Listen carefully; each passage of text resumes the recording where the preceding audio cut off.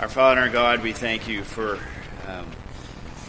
your word that you have given to us by your Spirit, initially through your prophets and apostles, and preserved over these many years, and now we have today. And so we ask again that you would strengthen us in the skill of interpretation, and that we might know you and what you have said even better. And so we pray these things then in Christ's name. Amen. All right. Well, we, of course, have been looking at some of the skill of interpretation here over the last couple months or so. And we've been talking most recently about different figures of speech and the figures of comparison. These are the four main ones. And so, simile, you compare something somewhat generally. Metaphor, you compare it much more directly. And then personification, you're using human things applied to something that is not human. And anthropomorphism and anthropopathism, we're applying those human things to God to help us to understand Him. And then we spent a little bit of time last time talking about something that's often connected with anthropomorphism, but certainly can't be separated in its own right, and often is. And that is the use of language, and the language that we use about God in particular. If you say that the Lord is my shepherd, do we understand that in the way that God understands that? And some people say it's exactly the same. Others say there is no connection whatsoever. When we say the Lord is my shepherd, that's totally different than what God thinks. And others say actually it's somewhere in the middle, and we call that the analogical. And we talk about the fact that God is incomprehensible, and we cannot comprehend Him. And so we use the term apprehend. We have some understanding of God. And for some things, I think the connection is pretty close. When we say God is shepherd, or God is love, or God is wise, or something, we understand those things. When we say God is eternal, we don't understand it quite as much, because we have a beginning, and so forth. So this is a whole separate topic. Books have been written about these things too, and so on. But just wanted to touch on it briefly. All right. So maybe I'll erase this here then. The next category of figures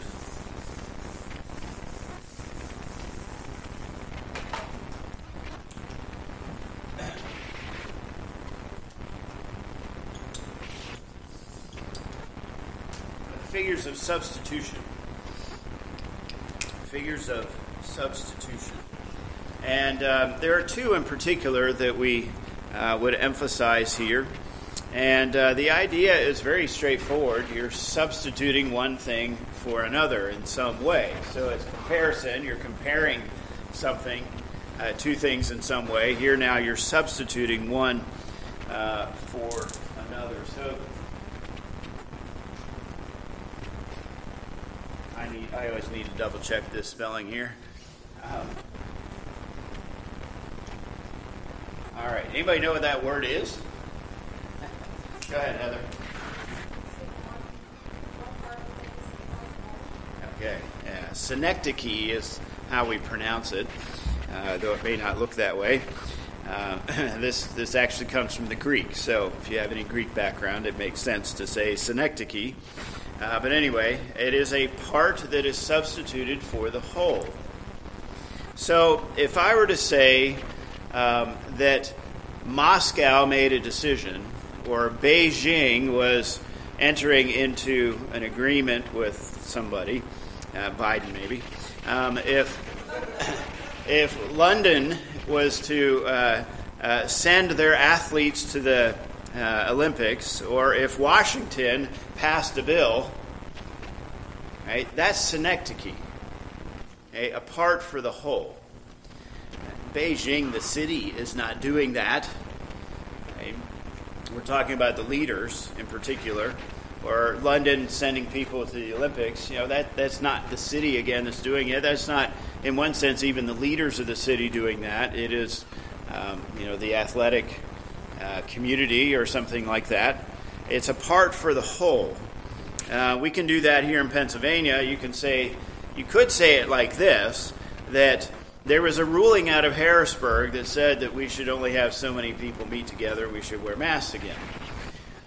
Or you can use synecdoche and say that Harrisburg said that we should wear masks again. It's a part for the whole. Okay?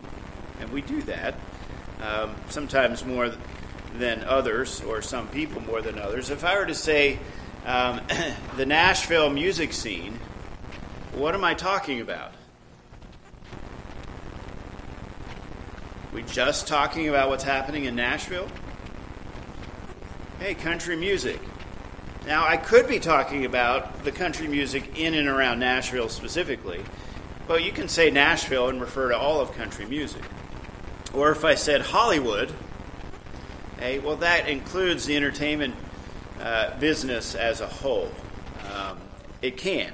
It depends on what you're talking about. But if I said Hollywood, you could be including all the entertainment business throughout the world even, or at least throughout the United States. So the point here is a part for the whole. And as we apply this then to the Scriptures, we see the same thing. A part of something applies to something bigger. And, of course, the question is, what is intended? What is that relationship? So let's look at a few examples here then. And let's turn to Deuteronomy chapter 10 here, first of all.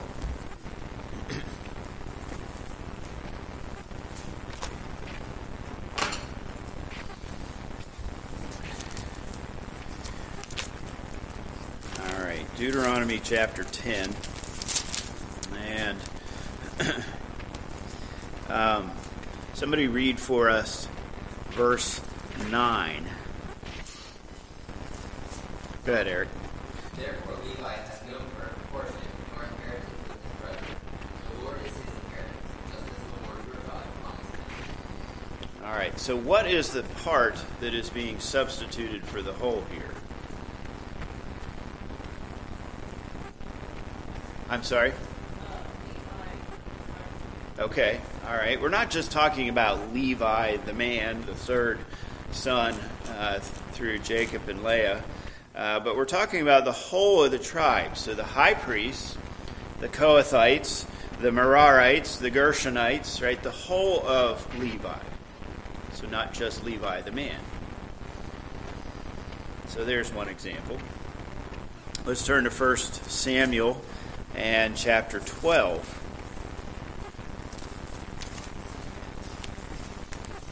Kind of funny. In the evening, we're going to be looking at Deuteronomy 10, and in the morning, we'll look at 1 Samuel 12 here in the sermons. So, God's providence here. We come to 1 Samuel 12 here. We're going to read verses 3 to 5 later. But let's look here at verse 9. Okay. And somebody read that one for us. All right, Emma.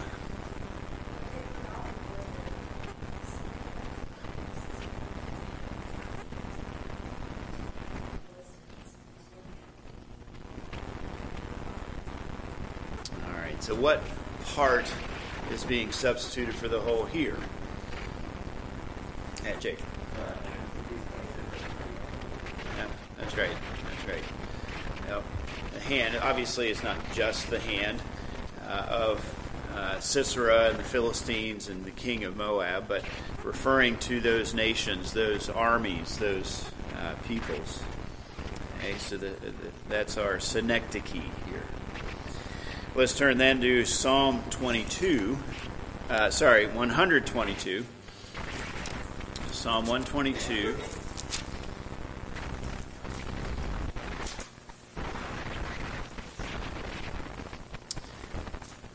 All right, somebody read for us verses 1 and 2 then. Yeah, Ben.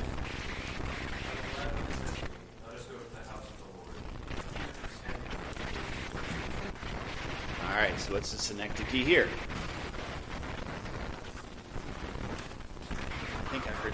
whisper over here. Michelle? All right. And what's meant here then? Okay. Yeah, you don't just have feet there. Okay. Yeah, it's not some horror movie or something with feet walking around. But right, it's referring to the whole person. Right? Our feet have been standing. Well, also our calves and our legs, our whole bodies. You're standing within your gates, O Jerusalem. And they're glad, obviously, to go to God's house here, referring, of course, to the temple and the Song of Ascents. Okay, so feet here is the synecdoche, substituted for the whole. Let's turn to Isaiah then, chapter 7. And now that we're talking about this, for some of you, synecdoche may be something new and you haven't heard of it before or thought about it. And maybe now you're thinking of some examples. Obviously, I'm only giving you a few selected ones. But in Isaiah 7, someone read for us then verse 17.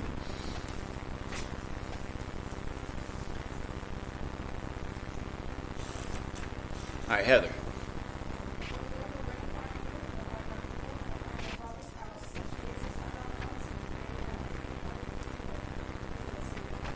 Okay, all right.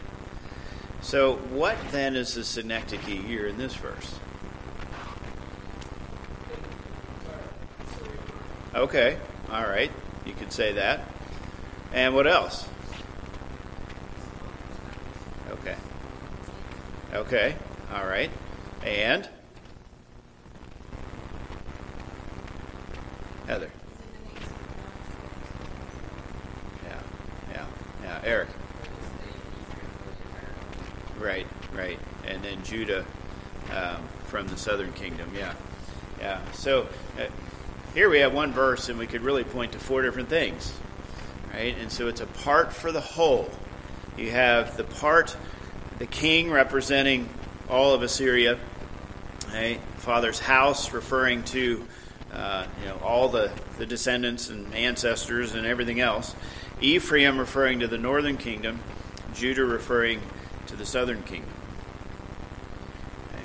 Yeah, Nathaniel.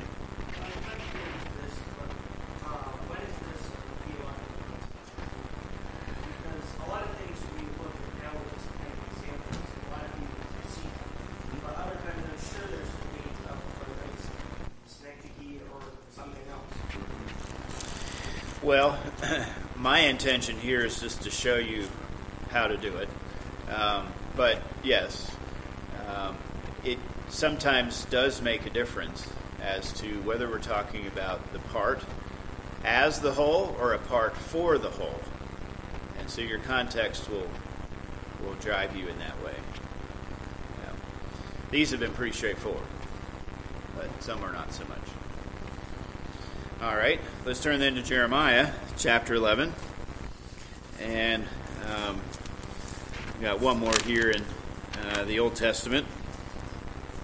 And again, very similar to what we've seen, Jeremiah 11. And somebody read for us then verse 10.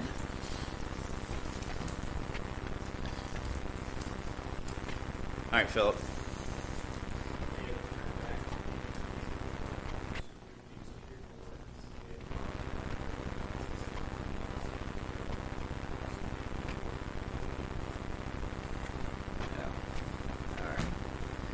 Again, like the last one, you have the house of Israel, the house of Judah. This is maybe a little bit more straightforward compared to Ephraim, like we just read, referring to the northern kingdom. But again, this is the northern kingdom and the southern kingdom, what's being emphasized here with this language.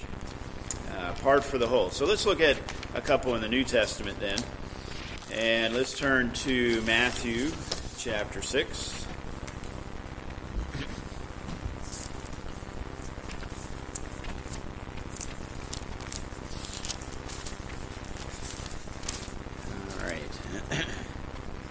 Matthew chapter 6.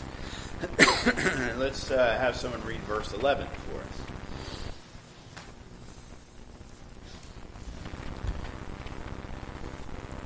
All right, Stan. All right. So what's the part for the whole here. There. That's right. It's not just that we're praying for bread. We're praying for food in general. I didn't have bread for breakfast. Some of you maybe did. Had some bread last night for dinner, but I had other things too.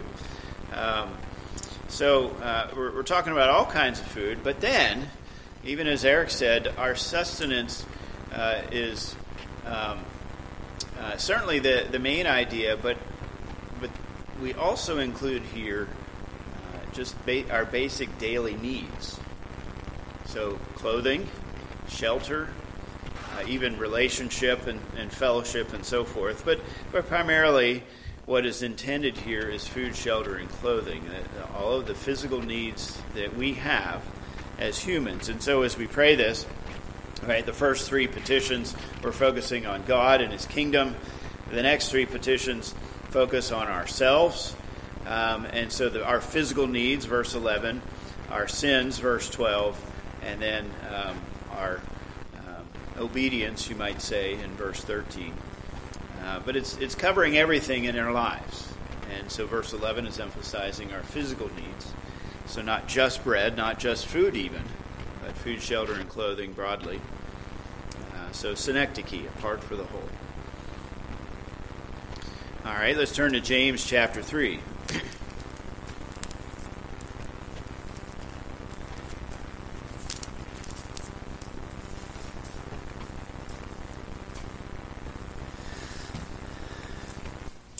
All right, this familiar passage, of course, about the tongue.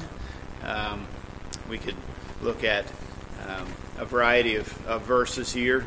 Let me just read verse 5. Even so, the tongue is a little member and boasts great things. See how great a forest a little fire kindles, and the tongue is a fire, a world of iniquity. The tongue is so set among our members that it defiles the whole body and sets on fire the course of nature, as it is set on fire by hell, and so forth.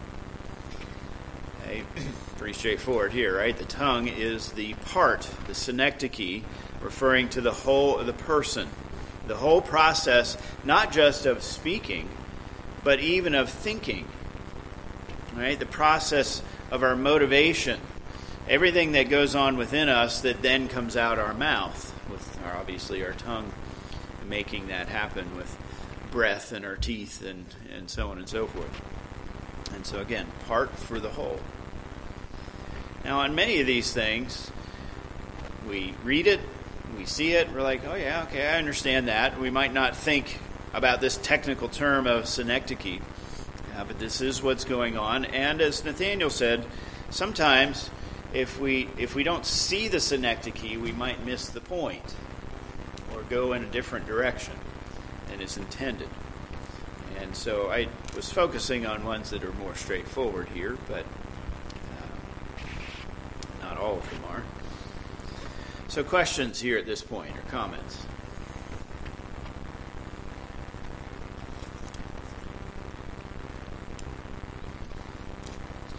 All right. So then, let's look at another figure of substitution.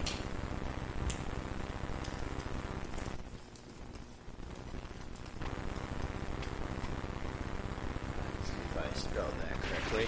All right. Metonymy. Metonymy. Anybody know what that means? Metonymy. Heather?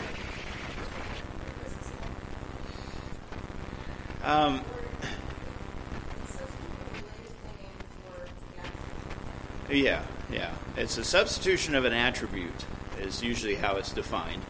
You're substituting an attribute for the whole thing. So if I said, Ben,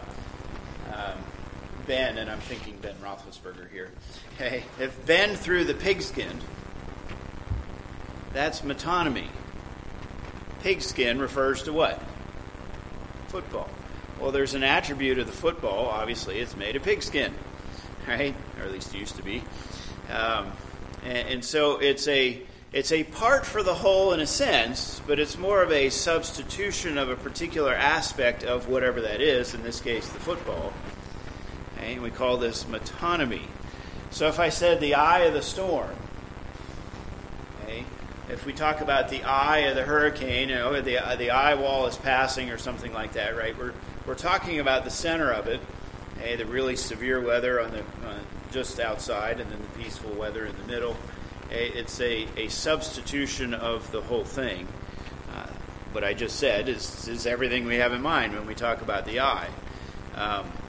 And depending on what you're talking about the really bad storm surge, or you're talking about the calm in the middle.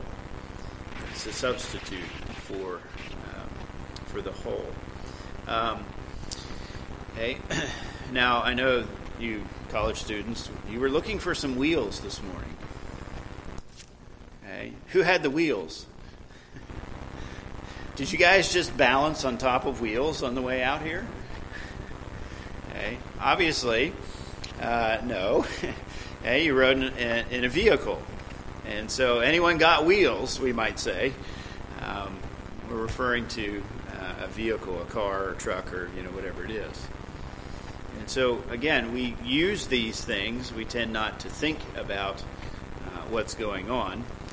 But that's metonymy, a substitution of an attribute. So, let's look at some examples here. Let's come back to the Psalms. And, of course, you would expect to see these frequently in Hebrew poetry.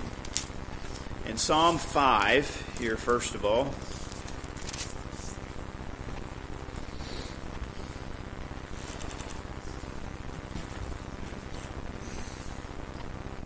all right, Psalm 5. All right. Somebody read for us verse 9. Go ahead, Jacob. For there is no faithfulness in their mouth. Their inward part is destruction. Their throat is open food. They clatter with their tongue. All right. Now, what New Testament passage quotes this? A little Bible trivia here. Ben. Yep, there you go. Romans 3. That litany of places that Paul quotes to say how we're pretty sinful. Hey, no one is righteous. Well, here's one of the verses that he quotes. All right, now notice we got a few things here, don't we? For there is no faithfulness in their mouth. Okay, this is a substitution. Okay. Their inward part is destruction. The inward person really refers to the whole person, a part for the whole here. Their throat is an open tomb. It's not just their throat, obviously. They flatter with their tongue. Yes, absolutely. Of course, Paul would say that's the pot calling the kettle black, right? And we all tend to do this, right? But some maybe more so than others. But do you see what's going on here? These are figures of substitution, and I think we could point to synecdoche and metonymy here. But we are not just flattering with the tongue, right? We're flattering with words. And so a part for the whole, or even here a substitution for the words that do come out of our mouth, and so forth. So to Nathaniel's question, we may debate on what's synecdoche or metonymy, but still the point is clear. And Paul then applies this to all of us, not just to the unbeliever. Let's turn to Psalm 23 then. Familiar, obviously, one here for us. Psalm 23. Now, we looked at this with verse 1 with metaphor. Okay? And in many ways, the whole thing is metaphor, referring to us as sheep. But note especially in verse 5 that you prepare a table before me in the presence of my enemies. Now, what is being substituted here? What's the table referring to? Okay, a table for a feast. So it's not just that God is setting up a table out in the middle the pasture or something, or whatever it is. But it's a table with filled with food and so forth. He's anointed, right? My head with oil, my cup runs over. Surely goodness and mercy. So the whole context is making clear that this is a table of great blessing, even in the midst of the enemies. And so here, table is substituted, you might say, for feast. A feast that God is providing for His people, His flock. All right, let's then turn to Psalm 62.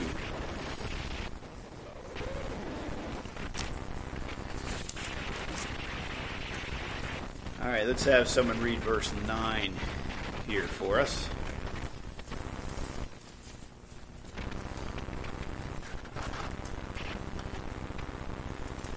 Go ahead, Joe. Surely men of low degree are faithful. Men of high degree are a law.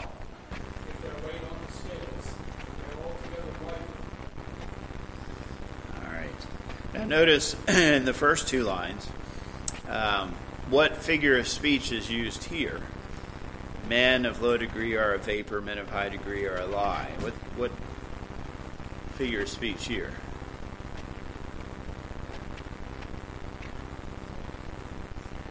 Well, okay, all right. Basically, this is a metaphor, right?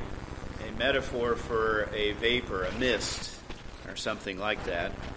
But to our point, then, what is the metonymy here in this verse?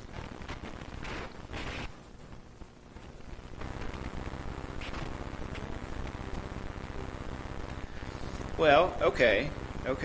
That, I think, would fit maybe a little better with synecdoche, apart for the whole. But fair enough.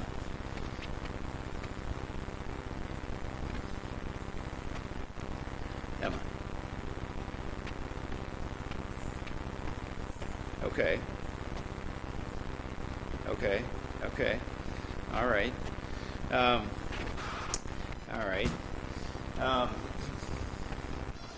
What about scales? What is scales referring to here?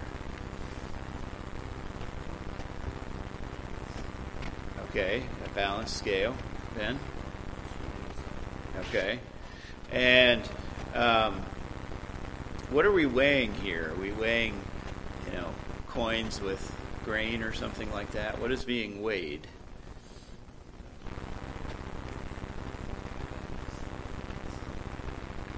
Okay, all right. And is this in the marketplace?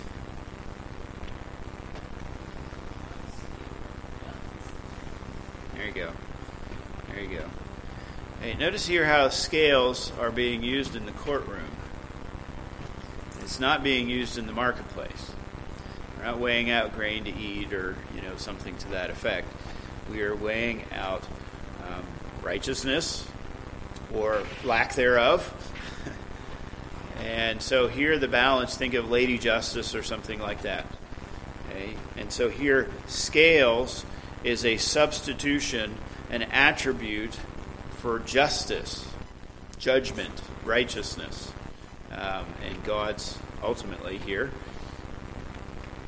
And so here, this is metonymy. Now, there's several metaphors here in this verse, and everything that people said, I certainly touch on that. But this, in particular, I think, would be considered the metonymy. All right, let's turn to Psalm 80. And again, as we start thinking about this more, maybe some ideas are coming to your mind.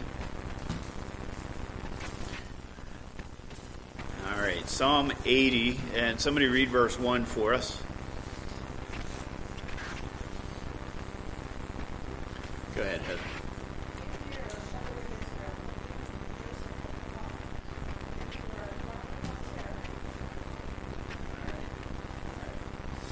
So what is the metonymy here?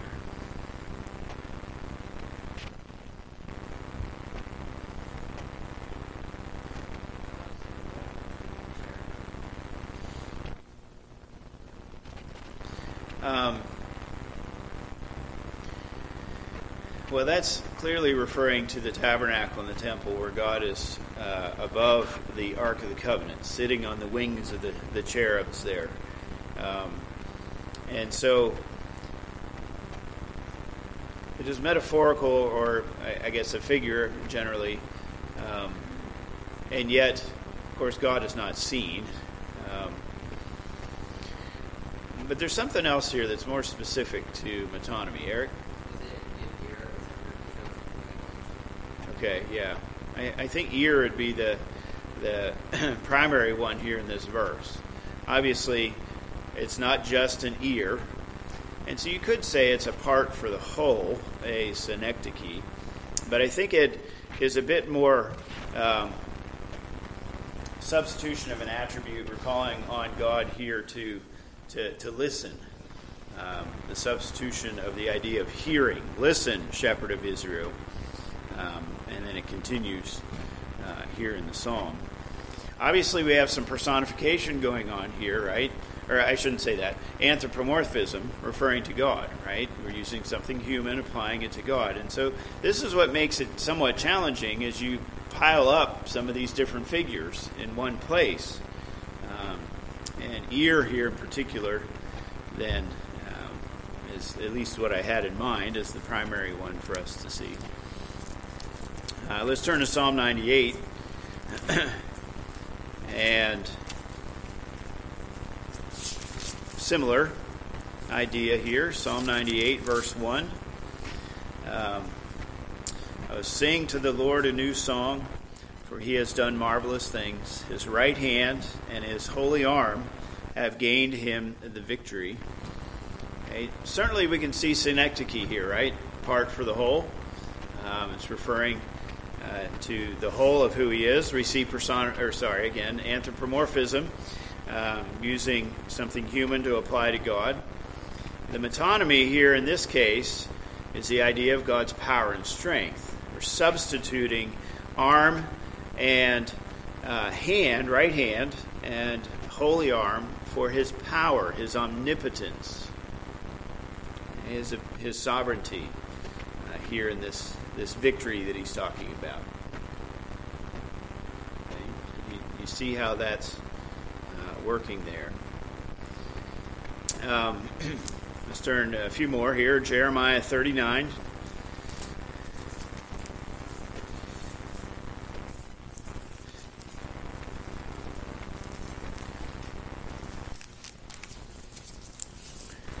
All right, Jeremiah 39 and verse 17.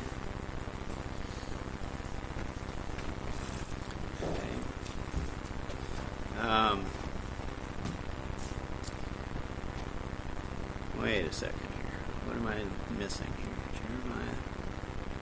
Well, yeah, that would be synecdoche, but that's not the one I'm looking for. Hold on a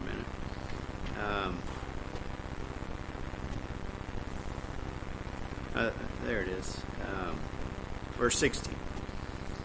Verse 16. All right. Go and speak to Ebed-Melech and the Ethiopian, saying, Thus says the Lord of hosts, the God of Israel, Behold, I will bring my words upon this city for adversity and not for good. And they shall be performed in that day before you. All right. What is our metonymy here then? Okay. All right. Yep. Words substituted for judgment. Now, this is very important. We'll actually see a reference to God's word here in the sermon in Acts in just a few moments. But word has power, God's words especially. And here word is substituted for judgment, this attribute of God's justice and so on. Let's turn then to Ezekiel 7.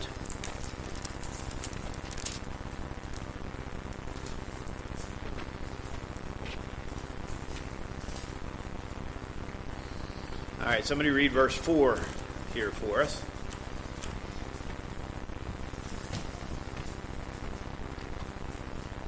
All right, Eric. My eye will not spare you, nor will I have pity, but I will repay your ways for your abominations will be in your midst. Then you shall know that I am the Lord. All right, some more anthropomorphism here. What's the metonymy then?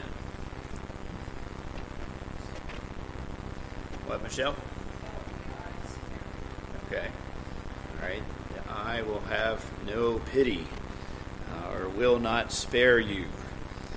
This is substitution for what then? Is I is substituting for?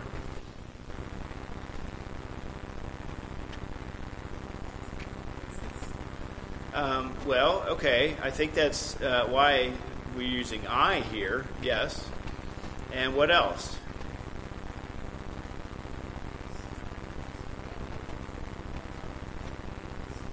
Okay. Okay. Ben? Okay. Yeah. Was Emma, did I see your hand? Okay.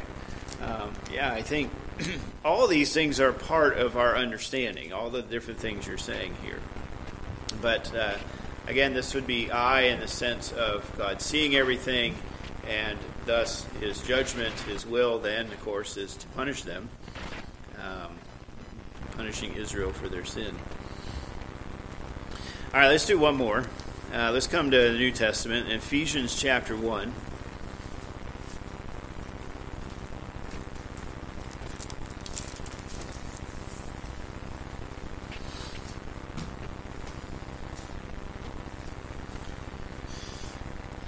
All right, Ephesians 1. Somebody read for us then verse 7. Go ahead, Jake.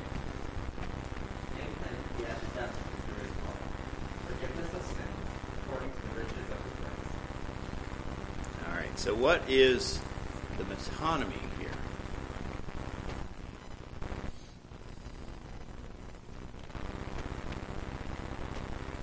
Okay, blood, Heather? Yeah. It's a substitute. This attribute of blood in this case refers to the whole thing. Right? We're not being redeemed through blood being actually put upon us, right? We have redemption through blood because this perfect sacrifice was sacrificed. And so the perfection, the without blame substitute in Jesus, his blood is shed, taking the punishment that we deserve. God's wrath is turned aside, so therefore our sins are forgiven. Okay? And all this is because of his grace, the riches of his grace. It's abounded toward us, and so on and so forth, right? But this is one that we're very used to. We talk about Christ's blood, but this is actually a part for the whole of everything, or a substitution, this attribute of blood applied to everything about the work of Christ, his substitutionary atoning work for us. All right, well, just wanted to give you a taste of this. And I've said this when we started this section on the figures of speech. It's such an important part of Scripture. We see them everywhere, and we've just looked at, 12 or 15 examples or something here this morning. And there's obviously a whole lot more. And some of them are very straightforward, and some of them can be very challenging to make sure that we get to the right point. And then, of course, you have the apocalyptic literature that uses figures of speech everywhere, and that can be very challenging. But the better we can do some of these that are easier, the better we'll be able to do the harder ones. And Book of Daniel or Ezekiel or Book of Revelation in particular on some of those things. All right. Well, any final comments or questions here? Yes, Susan.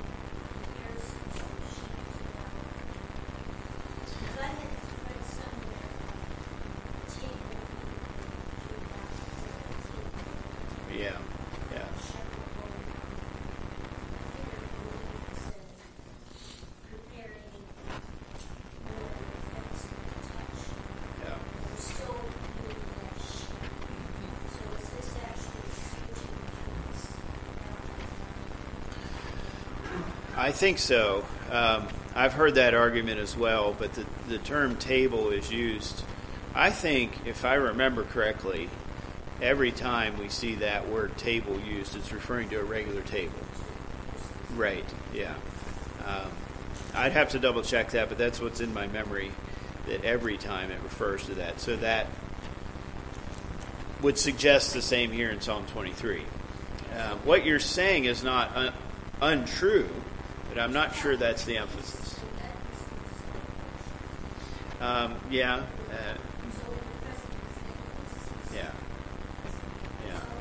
Yeah, when our enemy's around, we tend to eat in private, protection. But here we're going to do it right out in front of them. And because God is protecting us as our shepherd. I think that's the primary point. Yeah. All right, well, let's pray as we conclude. Lord, we thank you for your word and for its breadth of language and how you communicate to us in so many different ways. We're thankful, Lord, that we don't just have a list of propositions here, but we have these images and figures, and it appeals to maybe the more creative side of us. It appeals especially to those of us who think this way. Some of us do more than others, and through all these different ways of communication, we learn who you are, and this story, this narrative, this conversation, as it were, impresses itself upon us that we might know you more fully. So to that end, then, Lord, we continue to ask that you would strengthen us by your Spirit, that we might rightly understand what you have revealed to us, and that we might know you better, might know your word better, and ourselves, and the world in which we live, and how we should live for you. Lord, we ask now for strength as we come to worship, that you would, by your Spirit, be honored and glorified as we worship together. So we pray these things then in Jesus' name. Amen.